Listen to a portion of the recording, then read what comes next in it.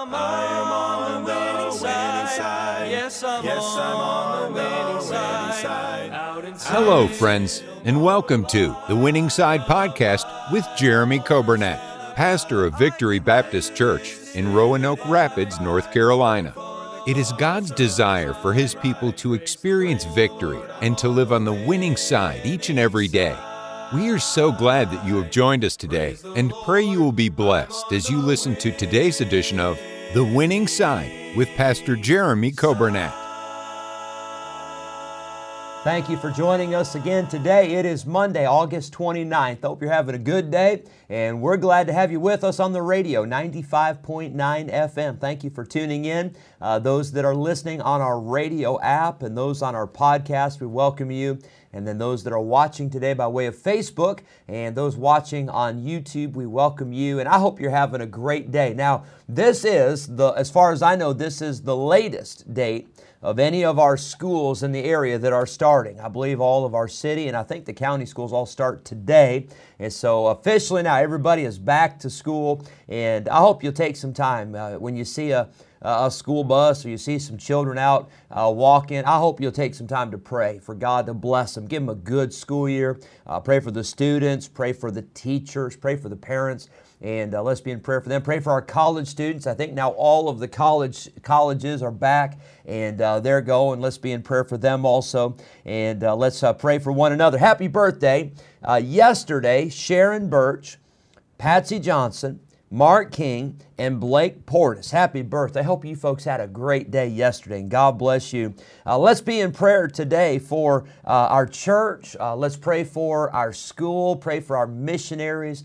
Let's pray for one another. We had such a great day yesterday in church, and if you missed the services, I hope you go back and watch. And I know it's not the same, but it's better than nothing, and at least you can stay connected. And I thank the Lord for the radio. I thank the Lord for the online and the live stream and the archive services you can go back and watch. We had a great day yesterday in all the services. Last night, Brother Gary preached. It was a great message, and we had on Saturday, we had folks saved. Friday we had folks saved, and we're praying this week. We'll pray that people will be saved. We're praying that God will use us to be a witness. We're praying that this radio station will be a witness, that somebody might hear the gospel, that somebody might get saved. If you're listening today and you've already been saved, I hope you'll be encouraged today from this broadcast, from the songs and from the preaching and the teaching and from the Word of God. But we're glad to have you with us. Let's hear a song by the Clark family. It's a song about the second birth, and I'm glad I was born physically into the family of Joe and Cindy Coburnett. I became their child. But I'm glad I was born again, and I was born into the family of God. I'm a child of the King. I hope you enjoy this song. After this song, we'll get into our Bible study in Psalm 133.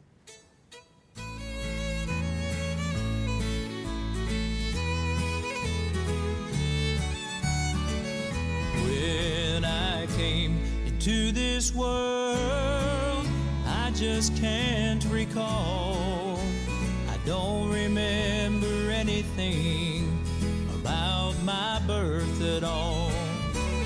But on my knees one night in prayer, I never will regret. I've had a birth I can't remember, and one I can't forget. Oh, but to the world it made no difference.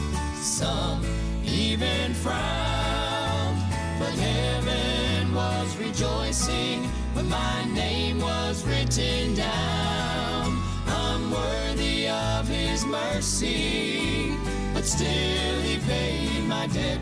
I've had a birth I can't remember, and one I can't forget.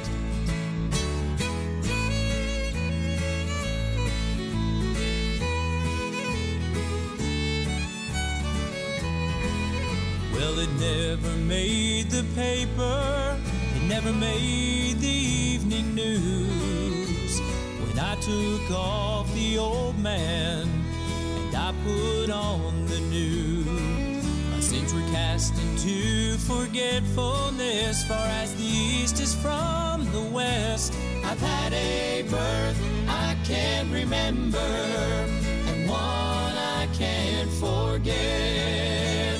Oh, but to the world it made no difference. Some even frowned, but heaven was rejoicing when my name was written down. Unworthy of His mercy, but still He paid my debt. I've had a birth I can't remember, and one I can't forget. I've had a birth I can't remember, and one I can't forget. Amen for that. That's a great song. I don't know that I've heard that, or if I've heard it, I don't think I was paying attention, but what a great song. There's one birth I can't remember, but there's another birth I can't forget. And I hope you never forget the day you got saved. And that's why it's so important when you get saved to tell somebody about it. That's why it's important to write it down. That's why it's important to get baptized as soon as possible, because what you're doing is you are solidifying that decision. That way, later on in life, that old devil, when he comes and he tries to tell you you're not saved, he tries to put doubts in your minds, you've got the assurance that you know that you're saved. Praise God for that. I've quoted this so many times. You probably have heard it 100 times, I'm sure, but my dad used to say, and it wasn't original with him, I'm sure, but he used to say, if you're born once, you'll die twice. The Bible talks about a physical death, but then it talks about a second death. And if you're only born one time, if you're only born physically, you will die twice. But if you're born twice, you'll only die once. And if you've been born physically and you've been born spiritually, you've been born again, you will only die one time. The Bible says the second death will have no power over you because you are a child of God and you have everlasting life. You will never perish. The Bible says that nobody can pluck you out of the hand of God. I thank God for the fact that I've been saved. And if you're listening today and you say, well, I'm not really sure what that means, I hope you give us a call. I hope you'll send us a message. We'd love to explain to you what it means to be saved, to be born again, to have your sins forgiven, to have your name written down in the Lamb's Book of Life where it can never be blotted out, where it can never be erased. I'm glad that God, when He writes with ink. He doesn't write with pencil. As a matter of fact, I think it's written with blood, and it's the blood of Jesus that cleanses us from all sin. Well, let's look at Psalm 133. I feel like 3 little verses. We shouldn't have taken this long, but we have taken a long time, and it's your fault. No, it's not your fault. It's my fault. I'm the one that has gone over and over and over with some of these thoughts and kind of dug deeper into some of them. It's not your fault. Thank you for staying with us on this. But let's look at verse number 3 of Psalm 133. We're talking about how good and how pleasant it is for brethren to dwell together in unity. We saw Friday about the precious ointment, the oil that was poured upon the head of the priest or the head of the king, and it would run down the whole body. And we want the presence of God, not just on part of our lives or part of our body, but we want the presence of God on our whole body. We want the presence of God throughout our entire life, top to bottom, inside and out. But then let's look today at verse 3. Let's look at another illustration that is used in talking about unity and how good and how pleasant it is. It talks about the ointment, a picture of the Holy Spirit. But then verse 3 says, as the dew of Hermon, and as the dew that descended upon the mountains of Zion.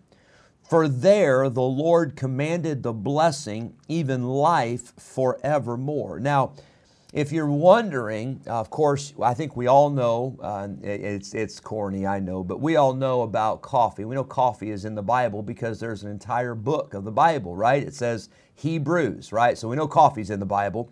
But here we see soda's in the Bible. It says, as the dew that descended upon the mountains. There's the first reference to mountain dew. And of course, you hope you know I'm kidding. Although when I was growing up, when I was a teenager, I had way too much of that stuff, that Mountain Dew. You talk about sugar overload and caffeine overload and all that. And so if you don't drink soda, I asked in our school chapel the other day, we were talking about something. I asked how many of you don't drink soda. A lot of hands went up, and I said, good. That's a good thing that you're not having all that sugar and caffeine. But here's what it says: as the dew of Hermon, and as the dew that descended upon the mountains of Zion, for there the Lord commanded the blessing, even life forevermore. Dew in the Bible is a picture of the blessing and the favor of God. Now think about dew. I actually have it with me here. It's just a little handwritten page. I do this every week for children's choir. This side has the songs, this side has the review questions from the week before, and then this has the lesson for that week. And the lesson from, let's see here, 2 weeks ago, it was August 14th. It was about dew. And the Bible talks about, in Genesis 27, it talks about the dew of heaven. A dew is a picture of God's blessing. You see, you can come out in the morning and it never rained. There's not a cloud in the sky. It didn't rain in the night. You didn't hear any thunder. You didn't hear any lightning. You didn't hear any drops falling on the roof. But you come out in the morning and the ground is wet. Well, how does that happen? That's the dew. That's God's blessing. That's God's favor. God's the one that does that. God is the one that keeps the plants watered. God is the one that brings water to the crops. God is the one that brings water to the grass and the flowers. The Bible says in Numbers 11, when the dew fell upon the camp in the night, the manna fell upon it. You have manna and dew, both falling down from heaven. Those were both heaven sent. God is the one that sends those. You see, dew is a miraculous way that God takes care of His creation. It is when the ground temperature is warmer than the air temperature, and that creates condensation. To the children's choir, I brought in a cup, and it had cold water inside the cup with some ice, and of course the room temperature was not that cold, so it formed the liquid on the outside of the cup, condensation, which is the dew that you see on the ground. Well, here's what's interesting, and I told the children's choir about this. I don't know if this will mean a lot to you, but there is in the African desert, there is a beetle. It's called the darkling beetle, and I showed them a picture up on the screen in the children's choir. It's a pretty nasty looking creature. If you saw that walking across the floor in your house, you'd smash that thing in a hurry and get rid of it. But that beetle lives in the desert. You know how it survives? It survives by taking the dew that falls at night, and it lands on its body. Of course, it rests on its body. That beetle raises its back and uses its body as a funnel to funnel the water off of its back into its mouth.